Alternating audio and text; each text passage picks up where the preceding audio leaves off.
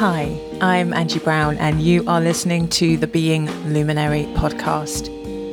The podcast where I sit down with everyday, but by no means ordinary thought leaders to talk about being luminary in life and in work. This episode of the podcast was actually recorded back in 2021, and I unfortunately couldn't lay my hands on it despite doing a recording with Cheryl and really enjoying the conversation.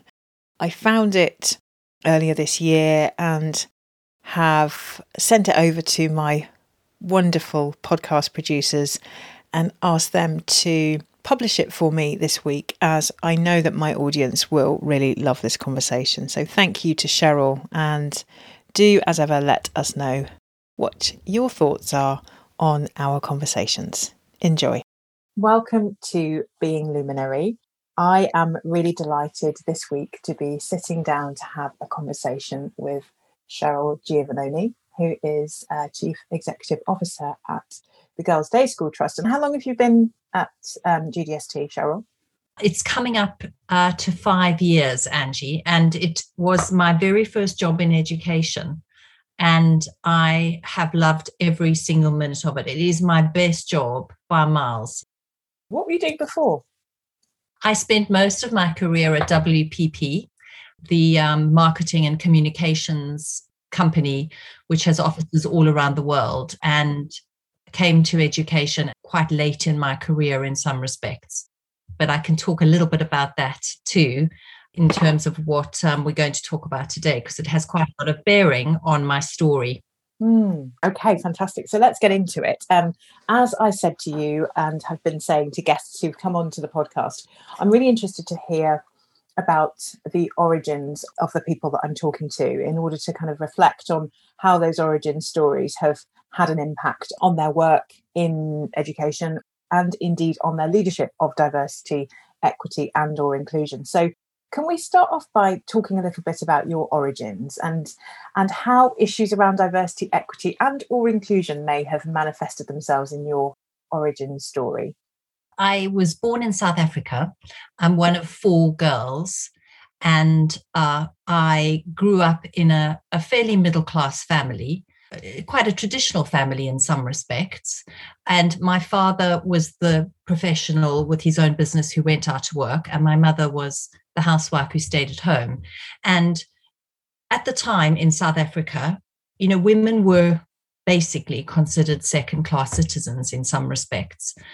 We were there for the purpose of supporting the men in our lives in a lot of ways. So, my mother used to say things like, you must know your place as a woman. And, education is wasted on girls, because really what you will one day be doing is what I'm doing, which is being a housewife and having children of her own and looking after them. And she used to say this thing, which I still remember. She'd say, at 5 o'clock at night, you must make sure you've tidied yourself up and you've put on your lipstick to be ready for when your husband comes home from work. And I grew up with this sort of notion that women's role in life was pretty preordained in terms of the expectations. I went to a state school in South Africa. I was the head girl of the school. I did very well academically, but there was still this sort of sense that what I was destined for was to fulfill my role as a wife and mother, and that was really all that was going to be required of me. So that's sort of the framework in which I grew up, and I rebelled against very much by the time I got to a point where I thought, I think I want more for myself. And I did do all the things she wanted, though, incredibly. I went to finishing school. I learned to do all those things that girls are expected to do. I can arrange beautiful flowers. I can lay a dinner table. I can type. I can do shorthand. And I got myself a job as a secretary. And, in waiting for, that knight in shining armor to arrive. And then I thought, no, actually, I want more from this. And I had the real key, I think. I had some sponsors who I worked with. Both of them were women, actually. I think they recognized some potential and were really helpful in kind of inspiring me to think about what more there could be for me if I chose to put myself first. So I did a degree part-time. I did a BA in communication and psychology while I worked in my job, and graduated eventually, and, started to work my way up in advertising. The story I tell in our schools all the time is, never be held back by the preconceptions that others might have about what your future should hold for you. Own your dreams and just ask yourself the question, what if? Because you can be anything you want to be if you set your mind to it. And breaking those stereotypes is such an important part of the work I now do in our schools to really help educate girls about actually their responsibility to make a difference in the world and to help girls and women see the world differently because of the potential that they have. So that's sort of the full circle of how I've got to where I've got to. And then there's another part of my history that I think is quite formative, in that I grew up in South Africa in what was essentially a police state. And people are horrified when I say that I did not know Nelson Mandela existed until I was 16 years old. He went to prison the year I was born, and it was effectively, there was nobody talked about him. Nobody had those conversations. And I remember being absolutely heartbroken at the age of 5 when we went on holiday with our nanny and she was not allowed on the beach with us. And I was devastated and couldn't understand, and kept saying to my mother, why can Betty not come with us? What is the problem here? And I was only 5, but I remember it very graphically. And in some respects, I think that also has a way of shaping who you become, partly because there is this inbuilt guilt in South African people, not all South African people, but I think you live with the fact that you were part of a regime that was so incredibly vilified by the world, and you cannot use the excuse that you didn't even know about that growing up with it. That's such an interesting psychology. And it's one that I'm interested in. My ex-partner is German. And we often used to talk about a psychology that he grew up with as a German person that is, again, sort of something that lurks beneath the surface in the rest of Western Europe, that nobody quite talks about, but people kind of allude to in so many other ways and through so many other codes. And I often wonder, as somebody whose identity is very obvious, as a Black woman, I hold a very obvious identity. I often wonder what it's like to hold some of those hidden identities. I guess no one would necessarily know that you were South African, that you were a white woman who is South African until they spoke to you, perhaps, and they picked up your accent. But I often wonder about that psychology. And does it play out in any way? Do you ever feel uncomfortable about saying, I'm from South Africa? Or do you ever notice yourself kind of any awkwardness, I guess, about talking about growing up in South Africa? I think less so now, because South Africa has, in some respects, I think, shown itself to be open and prepared to have those difficult conversations and to face its demons. And, the Truth and Reconciliation Commission, I think, helped South Africans almost surface some of the issues that were much more unspeakable. But what brings it back, I think, is when I visit the country with my children who were born here and grew up here. And we, recently, not that recently, 3 years ago, we were in a restaurant and they were deeply uncomfortable. And I said to them afterwards, what was the problem? And they said, there's something about South Africa where it still looks like it's the white people in the restaurants having the meals and it's the Black people serving them. And it was one of my blind spots, because it's not that I had forgotten that, but it's something you grow up with. And it just feels like that is the way of the world. And it takes a comment like that to really shake you into remembering.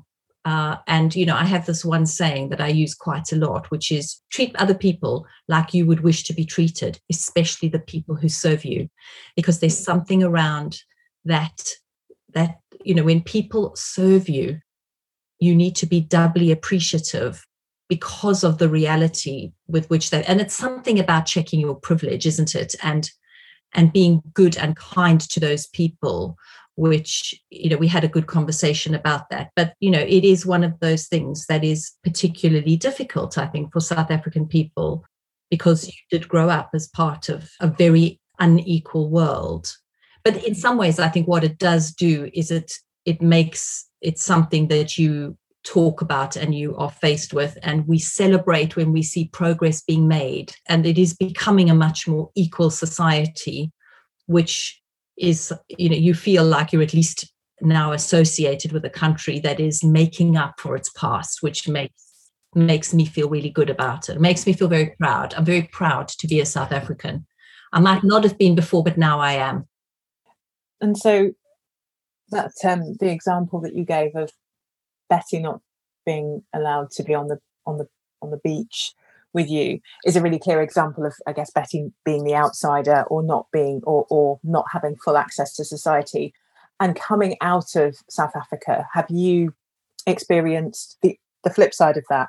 Experienced being the outsider in a situation in which there was clearly a different insider group? And if so, can you talk a bit about that experience? Well, when I first came to work in the country, which I transferred with my advertising agency from South Africa to London, and when I first got there, I worked with a group of people who, over a period of time, I got to know quite well. And they told me, after having worked with them for a year, that when I first arrived, they had decided they were not going to speak to me, and they completely shut me out. And they did that on the basis that I was South African, and they did not want to feel that they were welcoming and making my life any easier, because they didn't think I deserved it. And, I suppose I worked through that and was very determined to win them over and to get to know. And I suppose they were generous enough to allow me in.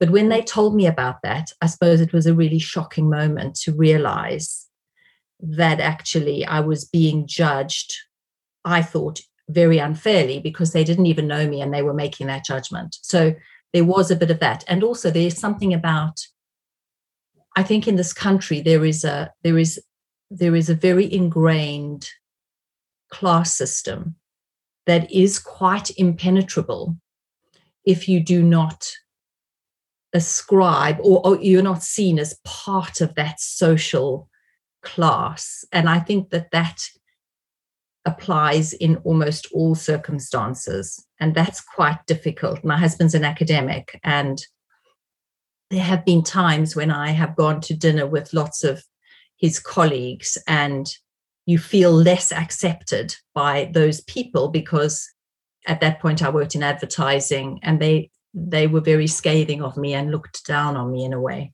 And I think women suffer this problem a lot. Throughout my career, when I've made progress, or been given promotions or got big jobs, and I've had a couple of CEO roles before this, I'd meet people, men usually, who would say to me, I never expected you to have a job like this. I didn't think you had this ambition. Almost an underestimation of my talent, or the fact that I deserved the job.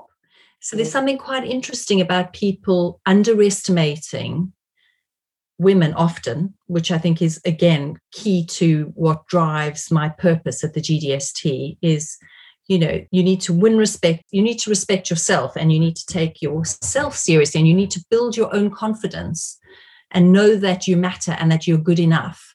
I think there's a lot of times I have thought, am I really good enough? And, I know lots of people also talk about imposter syndrome, which I don't always find that helpful. When you say that you don't find that term imposter syndrome necessarily helpful, what is it about it that you don't think is useful? I think it's used very glibly, and a lot of people say it. Everybody says, I suffer from imposter syndrome, rather than really unpacking it and having a conversation about what does that actually mean and why do you feel that way. And sometimes I think people use it almost as a way of getting you to say, no, of course, you're absolutely brilliant. How can you possibly think that about yourself? As opposed to genuinely feeling that they worry about, not being up to the job at hand. So I think it's just used in a very glib way that isn't always helpful. And those moments of feeling, I mean, I'm really interested in the way that institutions, for example, academia, position certain people as insiders and others as outsiders, and kind of, again, those codes as unspoken codes that go on in lots of those institutions. And the insider outsider role isn't necessarily something that you can put your finger on at all times. It's just, there's something very subtle and nuanced about it. Can you talk a bit, Cheryl, about how those experiences, and particularly the ones that you're describing, that could be linked to also being a female and men having ideas that maybe women don't have the similar aspirations. Can you talk about how that links directly to the work that you do with girls and young women, and how your relationship, I guess, with being an insider or outsider is translated into the work that you do with them? That's quite complex, isn't it? I think the work we do in our schools is, a lot of it is based upon, there's very few opportunities in a girl's life where things are designed around her and her needs and help her develop her confidence and thrive and experiment and learn about herself and fail if she needs to. There aren't many places where there is that. I don't want to use the word safety net because it's not that, but it's a space in which a girl can really learn and experiment and develop her skills without being quite so judged as she might be in a different setting. So the expertise we have, I think, in the GDST is absolutely geared to giving girls that opportunity. And we have this line, helping girls learn without limits.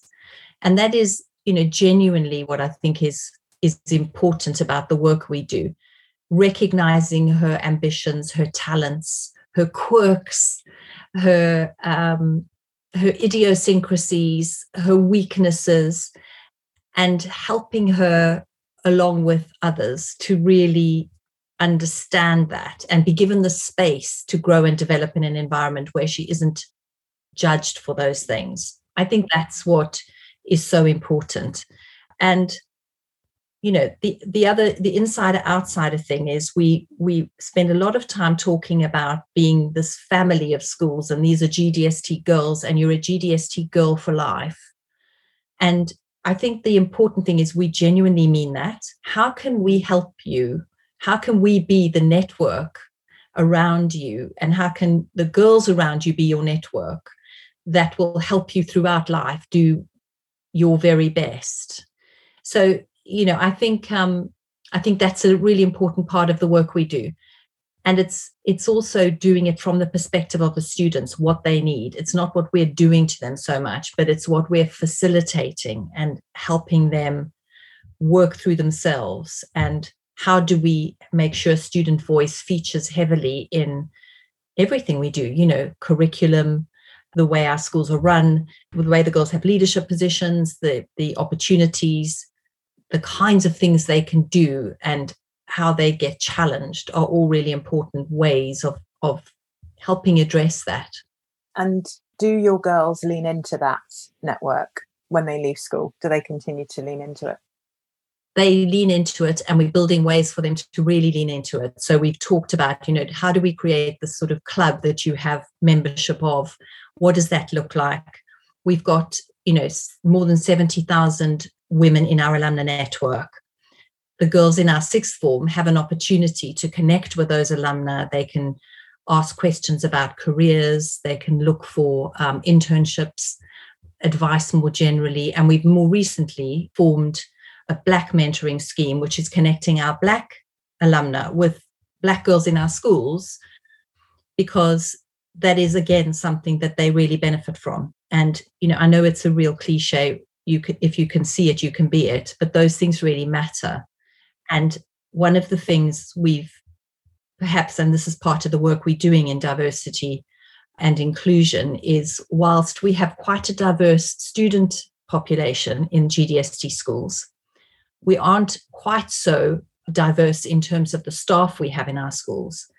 So in terms of finding ways to connect girls with women who may be able to help them, and this isn't just about Black girls, it's about, diversity in its broadest sense. So we're working quite hard to do that. That's not to say we shouldn't be working on our recruitment policies, which is another strand of our undivided program, which I can talk about if you'd like. But, we've got a way to go, certainly, in making sure that our staff don't feel as singular, so that we can really develop the diversity conversation in the round as much as we possibly can.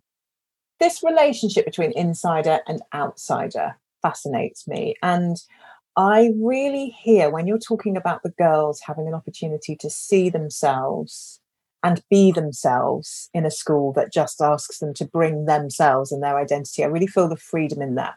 I think I have two questions for them. And I think the first is, would you want for a girl's education for every girl? Because clearly, your schools are fee-paying schools and not every girl can presumably come to the schools. But is that fundamental to your work in education, that girls' education has a particular quality that's important? One of our key charitable aims is to reach as many girls as possible. And I think your observation around fee-paying girls is a very important one. Not all of our schools are fee-paying. 2 of them aren't. Only 2 out of 25. I take that. We've got a huge bursary program. About 20% of the girls in our secondary schools are on some form of bursary, but we also have a new program which we're launching for our 150th anniversary, which is 150 additional bursaries for girls who would benefit from an education in our schools. And the other thing is we have lots of partnership programs with state schools, girls' schools generally, but not only girls' schools, because this isn't about separating girls from the world and wrapping them in cotton wool because they can't deal with the world. It's about them being open and influential and going on to be change makers and take with them some of this so that they can actually make this a more equitable world. I think gender justice has always been very much at the heart of the GDST, but actually racial justice, social justice, those are the kinds of things that are helping us broaden this conversation. And, disability features in there. Those are the things that are giving us a platform to have a really constructive and quite engaging conversation with the pupils in our schools.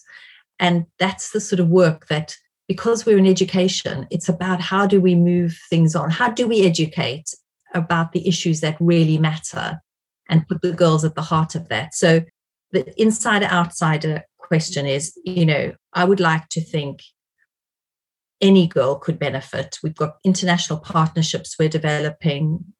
There's lots of interest in how do we do that with the developing world as well as, other countries where there are schools we partner with. But, the agenda is female largely at our schools. And I meet people who say to me, when are you going to start the Boys' Day School Trust? And my view is, well, it's girls that need support right now. They've had quite a few schools. Boys have had a lot of help in the past and continue to get a lot of help. They do. The fact that there are still only 5 CEOs in this country that are female of FTSE 100 companies means we've got a long way to go. And when we've addressed all the issues around equality, then our job will be done. But right now, even closing the gender pay gap, they say, at the current rate, will take 168 years. So our job is not done by any means. So the other thing I say often is I think strategy is the art of sacrifice. You've got to decide what you stand for, and you've got to really get behind that rather than trying to be all things to all people. And the other thing about insiders and outsiders, I would like to think that the girls who benefit and have the privilege of an education in our schools will actually go on to be broader influencers and leaders that actually start to address some of these issues at scale, because that's what we need them to do. Yeah, I was going to ask about that. That was the other piece of my question, was then what are they inspired to do? So that's really encouraging. And my question about, are you committed to girls' education, actually comes from growing up really, really. I mean, I used to read Mallory Towers, and wanted to go to Mallory Towers. So so for me, a girls' education is absolutely perfection. I'm just interested in that commitment from your perspective. So you've touched on a few things that you're working on at the moment, and you've talked around a bit of the work you're doing towards social justice, racial justice, and gender justice. Can you unpack a bit more some of that work, and tell us perhaps what you feel is going well for GDST at the moment in this field? It's been one of those things that has developed a real momentum over the past year.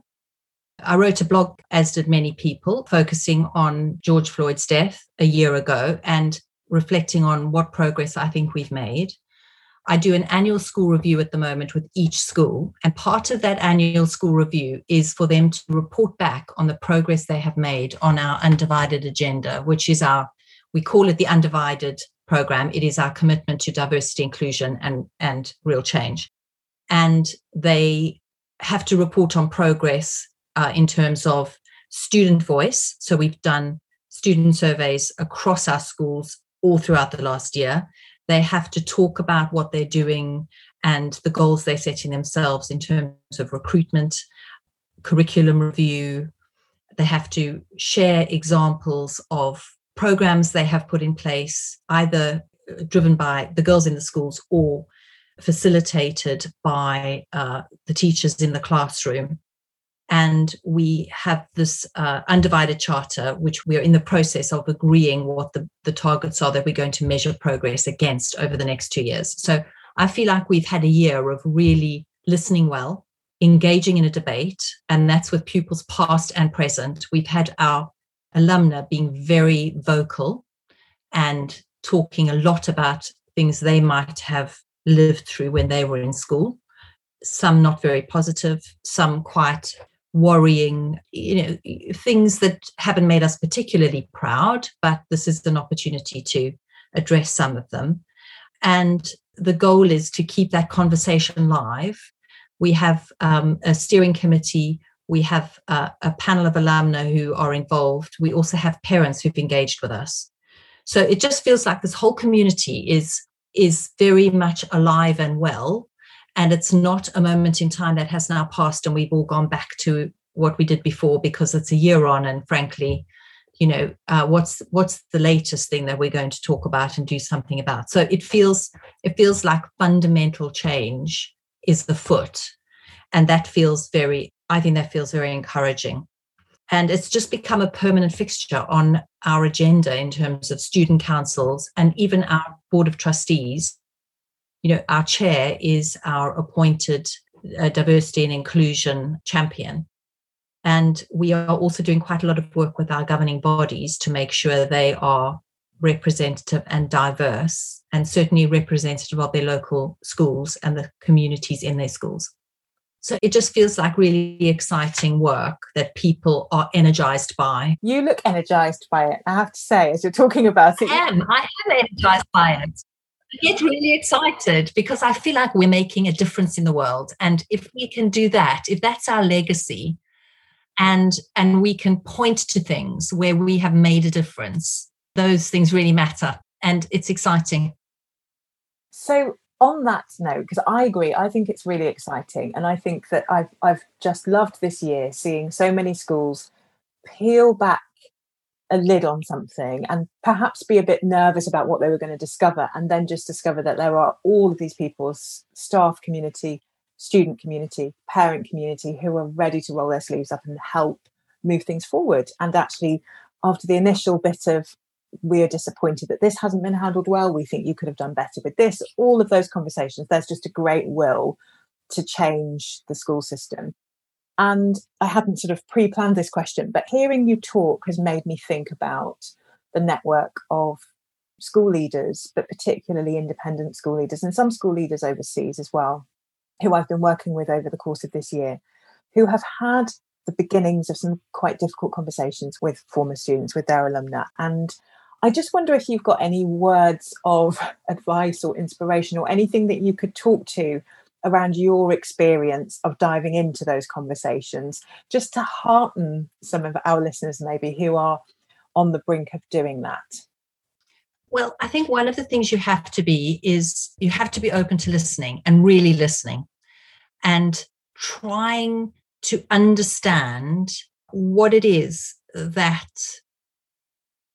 not that you can fix, but that you can take on board and start to apply in a way that means you're making progress, and looking for small wins, I suppose, and using those as an opportunity to just create some momentum. You have to start somewhere. You have to engage with this. And I think you have to probably think about a framework in which you're going to try to move forward, because without that, it just becomes a conversation and we just talk about it. I think you've got to be open to challenge, and there has to be quite skillful management of the process. You can't just let it run its own course, but at the same time, I think it's really important that you have to empower the pupils in your school to feel that they have a part to play in what you are trying to shape. I don't think you can shape it for them. You can't do it to them. You can only do it with them and provide the scaffolding almost for that to start to happen. And also, I think it's important to think about it as something you're trying to embed in the culture. It's not a new initiative that you are layering on top. It's the culture you are trying to change, and you're trying to embed a different way of thinking about things that really matters. Thank you. Thank you, Cheryl. So there's a bit about what sounds like it's going really well and has gone well over the course of this year. And it's so great to catch up with you at this point, because I think it was about a year ago that we first started talking about the beginning of that journey. And this sounds like huge progress. Amidst that progress, I'm sure there are areas that you still think we need to work on, maybe blind spots, maybe things that you just are just not top of the agenda right now. What might they be? I think the main thing is probably recruitment and trying to encourage. I think it's about trying to help people be open-minded about the fact that we don't have to hire people who look like us, who sound like us, and who come from the same educational background. The richness that would come from us opening our minds and hearts to a more diverse community. It's easy to say. It's not quite so easy to do. And I think there is also and I think it's a really good thing, there is a philosophical conversation to be had about where do you make the most difference as an educator?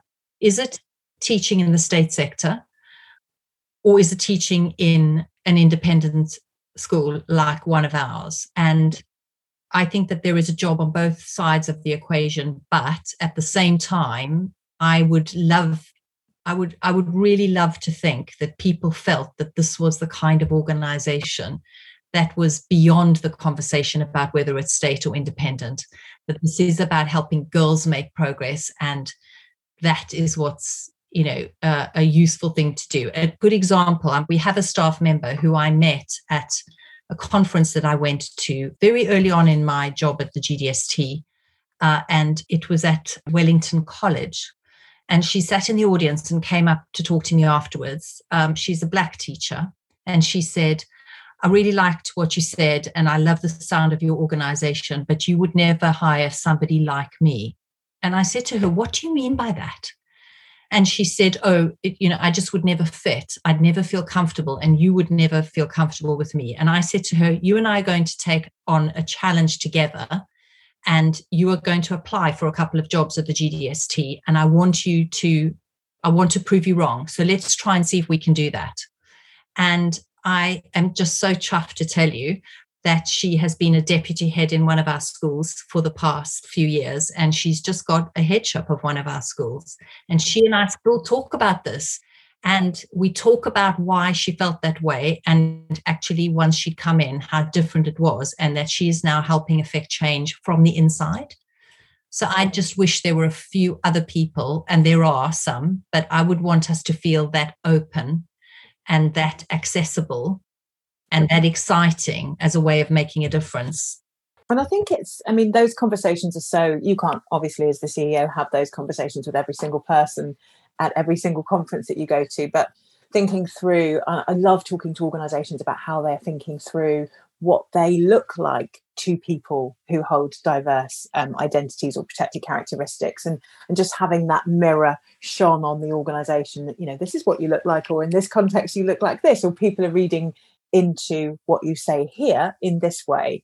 But once that starts, I think that opens up really exciting opportunities for everybody.